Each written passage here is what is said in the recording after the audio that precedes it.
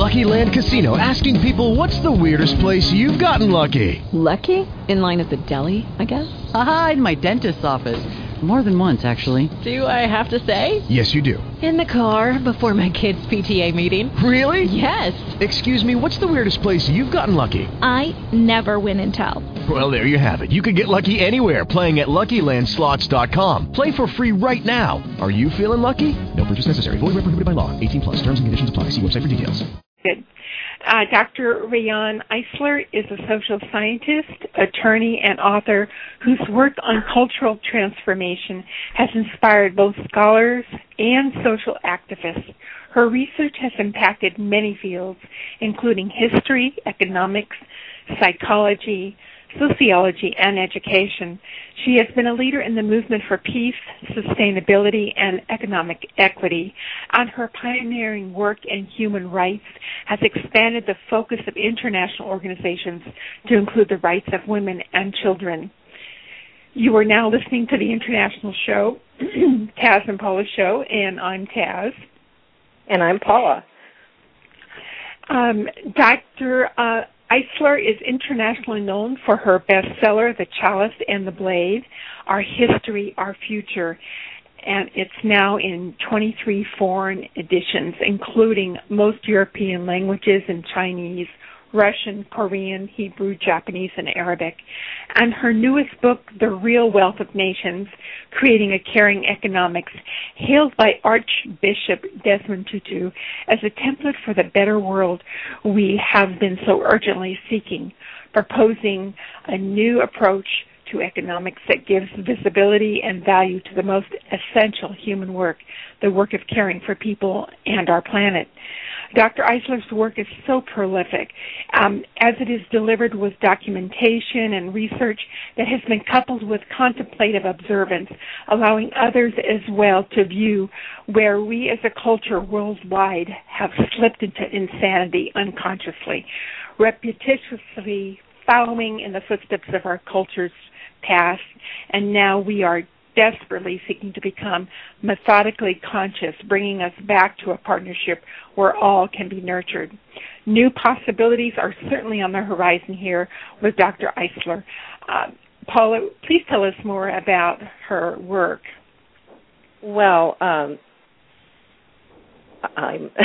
everything is completely gone on my computer. I'm sorry, Dr. Eisler. My computer crashed right in the middle of all of this, and I had to set up a new computer, so that's what's creating all the problem. Well, I'm so sorry to hear that. Don't worry about it. We'll just go ahead. Okay. Anyway, it put me in a little bit of a chisel here, but we're so glad to have you with us. And I was with a group of ladies this morning, and we were talking about how women project upon themselves as what they're supposed to be in society. And I kind of chuckled to myself because I said that's what we'll probably be talking about in our interview today. We project on ourselves just as much as the whole society does of what's expected of us.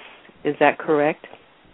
Well, what we project on ourselves, of course, doesn't happen in a vacuum. It depends on what society projects on us, doesn't it? Yeah. So I don't think we can separate the two. Authentically speaking, we really are the product of the society into which we're born, and all of our experiences then are influenced by that. And that's why I think that when we talk about taking responsibility, we need to take educated responsibility. In other words, it's very difficult for us to envision the possibilities without having some sense of what they might be. And that's where work such as my work comes in, because people always write me how empowering it is to them to have that. It is. Now, you have a background. You were born in Vienna. And Could you please give our listeners a little more personal background about your life and how your journey merged you to be where you are today? I was born in Vienna, in Austria, and as you know, much of my research really, and my passion for that research, is rooted in my early life experiences, because my parents and I had to flee for our lives from the Nazis. And I grew up in the industrial slums of Havana.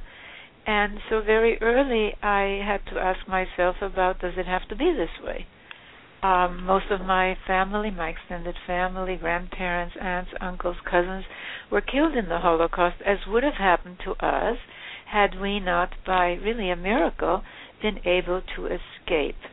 And I think that many of us have asked that question of, does it have to be this way? Does there have to be so much cruelty and so much barbarity and so much injustice? And if so, what can we do? Or are there alternatives? And unfortunately, you were talking about what is projected onto us. Many of the stories that we are told really make it sound inevitable, whether it's stories about original sin, religious stories, or stories about selfish genes. In reality, what we are today learning from both biological science, such as neuroscience, and social science, of course, and this is what my research has been, is that how our brains develop, that's right, is really a function of the interaction of genes with our experiences. And as I said earlier, our experiences are very much shaped by the culture, the society into which we're born. And in my research, I basically found that to answer these questions of my childhood, of really, is there a better alternative, the old categories, that we're so used to, of religious or secular, or Eastern or Western, or capitalist or socialist, or right or left, that they weren't useful. And so I ended up by, in my multidisciplinary cross-cultural research, identifying two underlying possibilities for structuring beliefs as well as social institutions, all the way from the family, education, religion, to politics and economics, what I've called the domination system and the partnership system. And much of the programming that we carry in our heads is our heritage from earlier times that oriented more to the domination side, yes, times in which women were basically defined only in terms of their relationship to a man, to father, as daughter, to a man, to husband as wife, to a child as mother, and there was no room really for any identity for us as human beings.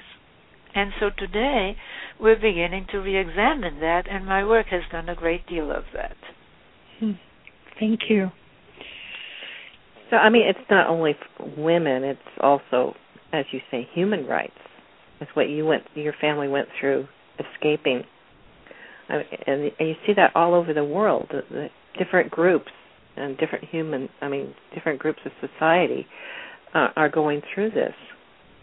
Well, my work shows that there is a correlation, a connection, because my work is about connecting the dots between the status of women, between how a society really structures the most fundamental human relations between the female and male half of humanity and between them and their daughters and sons, and whether a society is more violent, whether it's more authoritarian, more repressive, or going to the other side of the spectrum, whether it is more democratic, less violent, more supportive, as you say, of the human rights of women, men, and children. So my work is very different, really, my research, from most studies where these relationships, the primary human relations between parents and children and between women and men hardly ever figure. My work shows that, on the contrary, it is precisely these relations, how they are socially constructed, that most profoundly affect everything about a society. And so that's why my work has attracted so much attention nationally and internationally. My books are now in 25 languages, and basically it's a whole new way of looking at our past, our present, and the possibilities for our future. Well, I can see exactly what you're saying, because when a child is born into a family, they relate to how their mother and father relate to each other. So that creates how they project things as they get older. So it starts at the level of when the child's being born in the family and how all the relationships develop. Absolutely, and it isn't only how their mother and father relate, although that certainly is a very important part, but what's considered normal in that culture or subculture. So if in a culture or subculture, let's take so-called religious fundamentalism, whether it's Eastern or Western, Northern or Southern, children are born not only into families that are that are very so-called traditional families, top-down, authoritarian, highly punitive families, where men are supposed to head the family and women are supposed to be subordinate and serve. But if the culture or the subculture supports that, considers that normal, even moral, what do kids grow up with? They grow up with a template in their brains, really, to equate difference, beginning with the most fundamental difference in our species between female and male, with either superiority or inferiority, dominating or being dominated, being served or serving. And then it's very easy to almost automatically use that same model for a different race, a different religion, a different sexual orientation, ethnicity. So that's why you find this correlation, don't you? That highly prejudiced people from highly prejudiced subcultures and families tend to come from these kinds of so-called traditional, which is a code word, of course, for originally male-dominated and highly punitive family. And in some of these families, by the way, the woman is the more authoritarian one, but then that's not supposed to be the case. You know, the husband is supposed to be henpecked, right? It goes against the norm. But somehow or other, that family structure, as you said, has to be there for people to really accept that kind of structure in all relations, be they economic, political, international, etc. There are so many subcultures in our country. How could we blend them all together and create a society where we're all equal? Well, we can't really blend them all together because people who are born into subcultures where they're very rigid, the gender stereotypes are very rigid, there are rigid rankings, there's in-group versus out-group thinking. People who grow up in those kind of environments tend to be very rigid and very intolerant and want to impose their particular form of relations on everybody else. So our job is not so much a blending, but of showing people in these subcultures that there is a better alternative, what I call the partnership alternative, rather than the domination alternative. And that is not an easy job, but that's the work that we do at the Center for Partnership Studies. And I can give you a website. It's partnershipway.org. partnershipway.org. Right. So this is just, to me, it's mind-boggling. Where would we, you're starting with your website and your work, but what can we do as individuals to help spread this? Well, it depends on the degree to which you are wanting to jump in. I can recommend a number of very simple steps. I wrote a book called The Power of Partnership, which is a kind of a self-help book. It certainly starts with the usual self-help, how we relate to ourselves, how our intimate relations, our work relations, but then it goes on and it shows how all of this also affects our national relations, our international relations, how we relate to our Mother Earth, our spiritual relations, and how very different these relationships are depending on the degree to which we've internalized either a domination way of relating or a partnership way of relating. And people really are using this book in classes, but it's basically a very good place to start. And it's called The Power of Partnership. It's available, of course, online. You can also order it through the Center for Partnership Studies website, partnershipway.org. It's available also in Kindle. And people are starting book discussion groups, kind of like forming their own support groups. That's one thing you can do. If you really want to be an advocate, now because my later books have, my last book, of course, is The Real Wealth of Nations, and that deals with a new economic system. How do we build an economic system that recognizes the reality that economics really should be about caring for people starting in early childhood and caring for nature. So we have at the Center for Partnership Studies a wonderful online caring economy leadership training program. And in fact, we have a new cohort, 2 new cohorts starting in May. There are still available slots, but you have to hurry about that. We also give some partial scholarships.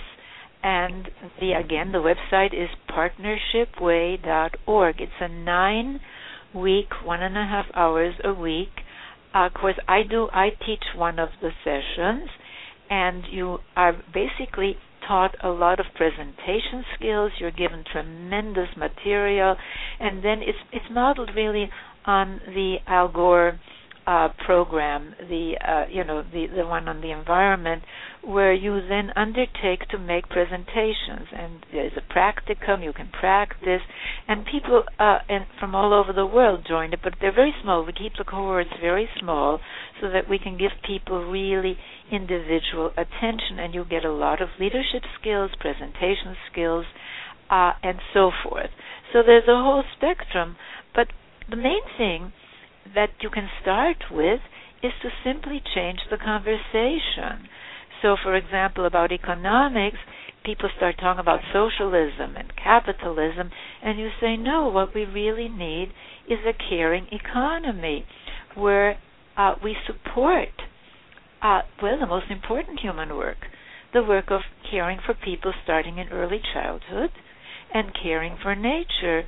And my book, by the way, The Real Wealth of Nations, as well as that course, have a lot of material showing that this is not only really beneficial in human terms, in environmental terms, but in purely financial terms, that the best investment a nation can make or a business can make is in caring for people, because that's the high-quality human capital for the new era, the service knowledge era, isn't it?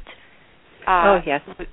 And so that's what we have to invest in, and so we need to affect our public policies, and we're actually working on new economic indicators, social wealth indicators, to supplement the very inadequate gross domestic product indicators, to really show, as I said, the economic value of the work of caring for people and starting in early childhood and caring for nature. Well, now, are you any prisons if we started from the younger level? Well, this is the thing. People who are born into domination environments where punishment is the thing, right? They would much rather invest in prisons, wouldn't they? But they consider anything stereotypically considered feminine, soft, caring, caregiving, whether done by a woman or a man, because this has nothing to do with anything inherent in women or men, as not anything we should fund. And we are the only industrialized nation that doesn't have paid parental leave that's government supported, that doesn't have universal health care, that doesn't have stipends to help families care for children. And we are really going to pay very dearly if we don't quickly change this as we enter, as I said, the new post-manufacturing, post-industrial knowledge service era, because, so many jobs are never going to come back with automation, with robotics. We've got to invest in human capacity development. So we've got a job to do, and the first thing we can do is to start talking about economics to our friends, our families, our colleagues from this new perspective. Dr. Eisler, when you teach classes, what are the responses of the students within the class? Are they there to gain the ability to be able to support others on the outside? Are they coming personally for themselves? What is their response to the class and how you're sharing the information that you do? Well, of course, each individual is different, but they really come because they recognize that a lot of this, self-healing can't happen without social and economic healing. That really, trying to heal yourself in a domination context is like trying to go up on a down elevator, right? Mm-hmm. So they recognize that the two are inextricably interrelated. I also teach, by the way, graduate students at the California Institute of Integral Studies at CIIS, again, an online class called The Power of Partnership. And mostly the reactions are the same as the reactions of people who read my books. A lot of, first of all, aha experiences. People who begin to see connections where the old categories just don't show them. If you look at just right versus left, for example, or religious versus secular, you don't see the critical importance of how those primary human relations are socially constructed, because it's not part of the theory, right? Mm-hmm. Right. And that's one of the reasons, of course, that you can have such terrible regimes, both on the right or left, or both capitalist and socialist. Now, we are we've been moving more to the partnership side, or we couldn't be having this conversation. In the European Middle Ages, they looked a lot like the Taliban, right? The Inquisition, you can't think differently, much less talk differently. The Crusades, the Holy War, the Jihad, the witch burnings, whether you slowly stone a woman to death publicly or slowly torture her to death by burning, it's the same. It's exemplary public violence against a socially disempowered group. Women had no rights, children had no rights. So we've moved, but it's happened through human agency. So you ask me, what can we do? It depends on where you are. If you're in a business, you can use, for example, the Real Wealth of Nations in your company. There's a chapter called Caring Pays in Dollars and Cents. Show that to your managers.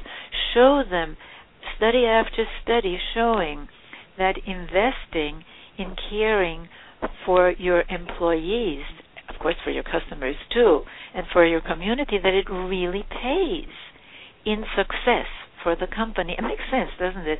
One study, for example, showed that companies that are regularly on the Working Mothers or the Fortune 500 lists of the best companies to work for have a much higher return to their investors. Well, if people feel they and their families are cared for, these are companies that have more caring policies, they're going to work like crazy to see that the company is successful, aren't they? Mm-hmm. Well, Apple Computer, if I remember correctly, I used to live in that area, had child care right there so that the parents could go and visit their children during lunchtime. Well, you see, it pays to invest in caring. That's the whole theme, really. And we've got to bring that out, and it pays not only for the company but for the government, for the nation. For example, nations like Sweden, Finland, Norway, Iceland, Denmark, they have much more enlightened policies. As I said, universal health care, very generous, long paid parental leave by the government, stipends to help families care for children, very high quality early childhood education. And you know what? These nations were very poor at the beginning of the 20th century, so poor that there were famines. People fled, right? Minnesota, whole states got populated by refugees. Today, these nations invariably are in the highest ranks of both the United Nations Human Development Reports and the World Economic Forum's Global Competitiveness Reports, and it's because they've moved more to the partnership side. They have more democracy in both the family and the state. They have a much higher status of women, much more equal partnership between women and men. Women are 40% of the national legislatures. And what happens, as the status of women rises, men no longer find it such a threat to their status, to their, quote, masculinity, to embrace and back more caring policies and to do more caring work.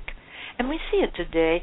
As the status of women has risen, more men are doing fathering in that more stereotypically soft, feminine way, the diapering babies, feeding babies, something that used to be in a rigid domination system is considered totally inappropriate for real men.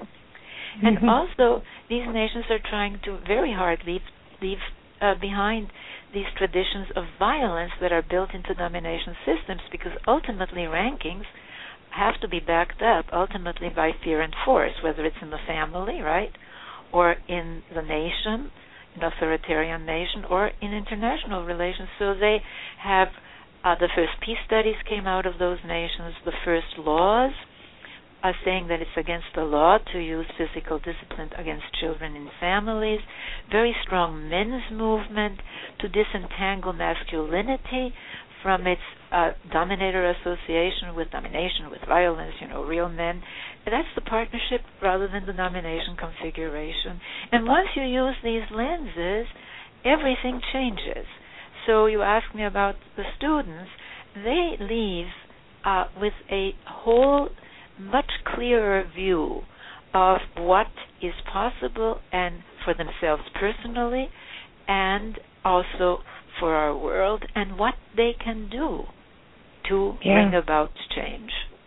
Well, they're the younger generation, and they've been captive, perhaps in an environment that maybe hasn't been totally wholesome. But when they can go into class and hear other alternatives, it's really it can be a growth pattern for their future and for their family's future, and sometimes it's hard to alter the older generation that are captive also in this kind of programming.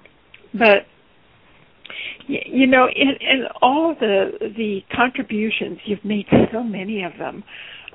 What is the biggest contribution that really tickled your heart when it was completed and you went, wow, I've really did it. You know, it was like went over the top. Yeah. Well, can you give us an example? Well, you know, I mean, I think that we really have to look at this from a perspective of what my aspirations and my goals are and what I have been able to achieve. I think for me, probably the most rewarding are all the letters and people who come up to me when I speak saying, "You've changed my life." Because that's on a very deep, personal level. This said, of course I realize that what's really also needed is for these people then to work for social, political, and economic change. So when I'm invited to speak at the United Nations General Assembly, when I'm invited to speak at major conferences like at the Academy of Management or economic conferences, etc., and I'm able to really present these ideas and engage people, that's very important. But I have to say that the work that we do through the Center for Partnership Studies, as again, the website is partnershipway.org, both our Caring Economy campaign and our work against violence, to break cycles of violence, that I think, having inspired that and being able to be part of that continuing work, is probably the most important achievement. Because look, for example, our Caring Economy campaign, we're having a meeting next month in Washington, D.C. of experts on developing these new social wealth indicators, showing the enormous economic value, yes, of the so-called women's work of caring and caregiving in both the market and non-market economy. Because, one of the reasons, for example, that the United States, women over the age of 65 are twice as likely to be poor as men over 65 is not only job discrimination, which we're finally, is out in the open, but it's because most of these women are or were either full or part-time caregivers, and poverty is their reward. And it doesn't have to be that way. We could have, for example, Social Security credit, Norway does, for the first 7 years of caring for a child at home. There's a bill now to introduce caregiver tax credits. That's right, we give tax credits for the children, but the caregiver is invisible again, right? Right. It doesn't have to be that way. So we're working to make that, the value of that work, visible, and that will go a long way towards really dealing with poverty, because, again, people talk about poverty in generalities, but worldwide, women are the mass of the poor, women and children are the mass of the poor and the poorest, and the poor is all connected to the failure to really give visibility and value to the work of caring and caregiving. So let's go with this. I mean, together we can make a difference. If your organization, for example, can get them to join our alliance, our Caring Economy Coalition. It's an alliance of organizations. We already have 20 organizations, big women's organizations like NOW, mothers organizations, think tanks, and we are launching our new website, caringeconomy.com, just on that campaign, probably next week, but you can find now already information about it at partnershipway.org. Join, get your organization to sign up. Sign up for the Caring Economy Leadership Program. As I said, we still have some openings for the May cohorts. So it's not going to happen if we don't do it. That's all I really have to say, but it can happen. As Margaret Mead said, every important change has been due to a small and very often, yes, unpopular group, a small group of women and men who are dedicated to change. So join that group. It's not only essential, but it's very exciting, and you meet wonderful people. It takes small steps. to create change. So this is really important. Well, behavioral changes are, humongous. I have to share something with you. We interviewed this fellow, and Roberto Dancy, and he's a psychiatrist, but I call him almost a shaman, and he's actually teaching our county sheriff's department about connecting heart-to-heart relationship. And it's the first time I've seen this happening into a sheriff's department. There may have be happening in other parts of our United States, but it's wonderful. He's bringing these macho men to tears and actually making them realize that care from the heart works better. Well, it's part of the partnership movement, isn't it? As I said, men have really been deprived in domination systems of such an important part of their humanity, their capacity to care. And they've been deprived of the pleasure, because we all get, by the grace of evolution, endorphins, chemical rewards of pleasure when not only when we're cared for, but when we care for others, whether it's for a child or for a lover or for a friend or even for a pet, right? Yeah. So I wrote a book on education called Tomorrow's Children, and I suggested that caring for life, caring for self, for others, and for our Mother Earth be part of the curriculum from preschool to graduate school. I think that there's a great deal of hunger for these new ideas. For example, my book, The Chalice and the Blade, which is probably the book that I'm best known for, was just translated into Urdu for use in Pakistan, and it was just acquired by a Turkish publishing house. Everywhere in the world there are people who want to move from domination to partnership. And by the way, by partnership, I do not just mean working together. People work together all the time in domination systems. Cooperation isn't the difference. Monopolies cooperate, terrorists cooperate, invading armies cooperate. It's that configuration, remember, that I spoke about? Yeah. And it's also not a completely flat organization. There have to be hierarchies. We need parents, we need teachers, we need leaders, managers. But I make a distinction between what I call hierarchies of domination, and we know those. You better obey orders from above, or else it's going to be a lot of pain. Or hierarchies of actualization, where in terms of the title of The Chalice and the Blade, power isn't symbolized by the blade, the power to dominate, to destroy, to take life, but by the chalice, the power to give life, to nurture life, to illuminate life. There's nothing wrong with power, but power in a domination and a partnership system are very different, aren't they? Mm-hmm. Yes. It's an education that's totally different. Well, if you ask children what their best and their worst relationship is, before they know anything, they'll always tell you that their worst relationship is the domination relationship, where where they're frightened, where they're because, we talk about respect for children, but in domination systems, that's fear, isn't it? Respect has to go both ways, doesn't it? Mm-hmm. Right.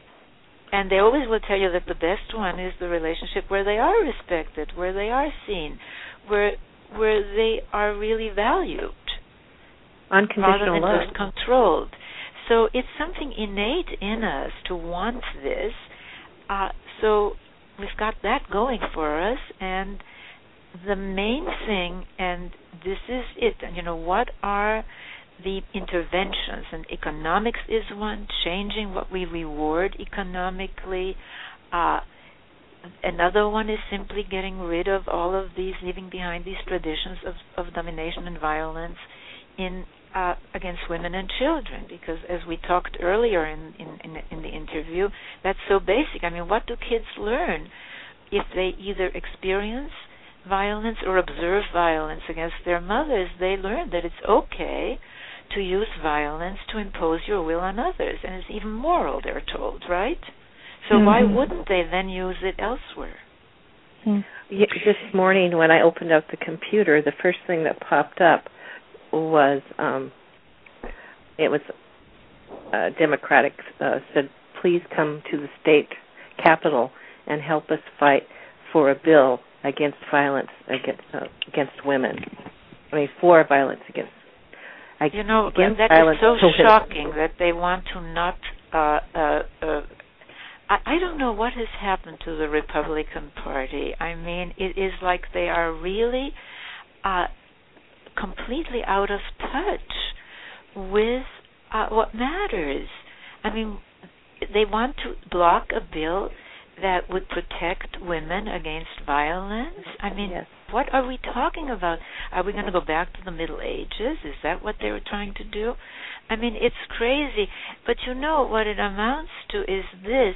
They're into this very, not they, okay, that's a big generalization, but certain segments of the Republican Party are people who come from dominator subcultures, aren't they? I mean, the fundamentalist religious culture, it's really dominator fundamentalism. Let's go back to this, quote, traditional, authoritarian, top-down, rigidly male-dominated family, right? Punitive family. Right. Let's fund weapons and wars and prisons, but not caring for people. I mean, that's dominator fundamentalism. It isn't religion. I mean, it certainly isn't what the great religious leaders taught, which is partnership teachings. Yeah, soft, feminine, caring, empathy, compassion, nonviolence. What went through my mind when I read that, I thought, I can't believe in our country that we have to ask for this and to fight for a bill. I mean, it's insane. Well, and that's something that we all need to make our voices heard. To say, hey, wait a minute, we really, we won't stand for this. This is wrong, and we want you to vote for this bill. Just as women are entitled to reproductive health services, really the whole thing about morality, they have no problem with Viagra, right? I mean, that's okay, but they have problem with contraception for women. I mean, give me a break. This has nothing to do with morality. It's all about domination, isn't it? Yes, where the insurance will pay for Viagra, but not women's health care. I mean, it's crazy. It's totally crazy. Well, you kind of wonder where... It's up to us to change the conversation. I mean, framing the conversation. That's what we're doing at the Center for Partnership Studies, is framing the conversation in a way that makes sense. Well, what I think is happening is we actually are going forward, and maybe there's a little bit of our population that doesn't want us to go forward and is fighting it. So. Well, I think if you look at the struggle for our future, not from right-left, religious, secular, Eastern-Western, but from the movement towards partnership and the resistance from the domination system and the regression to it, then it all begins to make sense, doesn't it? So, yes, there is forward movement, but there's also fierce resistance, and we have been for decades now globally in a period of regression to the domination side. And under the guise of religion, under the guise of a free market, when they talk about freedom, they don't really mean freedom. They mean freedom for those on top to not be regulated and to do whatever they darn please, including, destroying our environment. You've got to expose this language. Mm-hmm. Well, our time is almost up, but we really, this has been, we had a slow start, but I think a lot of information got out to our listeners today. Yes. Well, I hope that they didn't give up at the beginning of the program, that you played some good music for them. And again, I want to welcome people to the Center for Partnership Studies website, partnershipway.org. Well, thank you so much. It really nourishes us, all that are listening this hour, with new possibilities of thought. And we need that sometimes. Our hectic schedules that fathers and mothers and humanity have at this point is pretty tremendous. So, again, we thank you for your time being with us. It's so precious. It's a pleasure. We hope that you can come back with us sometime soon, because I think what you're furnishing people with is very important, and it's very important for us to get this information out. So we would love to have you back. Yes. Well, thank you so much. It's been a pleasure being with you. Bye-bye. Thank you. Bye-bye. Bye-bye. So we were just talking to Dr. Riane Eisler, and she's the author of The Chalice and the Blade. Thank you. Bye-bye. Bye-bye. With Lucky Land Slots, you can get lucky just about anywhere. Dearly beloved, we are gathered here today to... Has anyone seen the bride and groom? Sorry, we're here. We were getting lucky in the limo and we lost track of time. No, Lucky Land Casino, with cash prizes that add up quicker than a guest registry. In that case, I pronounce you lucky. Play for free at LuckyLandSlots.com. Daily bonuses are waiting. No purchase necessary. Void where prohibited by law. 18+. Terms and conditions apply. See website for details. Waiting on a tax return? Hopefully it ends up in your hands. Fraudulent tax returns due to identity theft increased by 30% in 2023. If you're in a bind this tax season, LifeLock can help. Our U.S.-based restoration specialists are experts dedicated to helping solve your identity theft issues. And all LifeLock plans are backed by the $1 Million Protection Package. So we'll reimburse you up to the limits of your plan if you lose money due to identity theft. Help protect your information this tax season with LifeLock. Save up to 25% your first year at LifeLock.com/aware.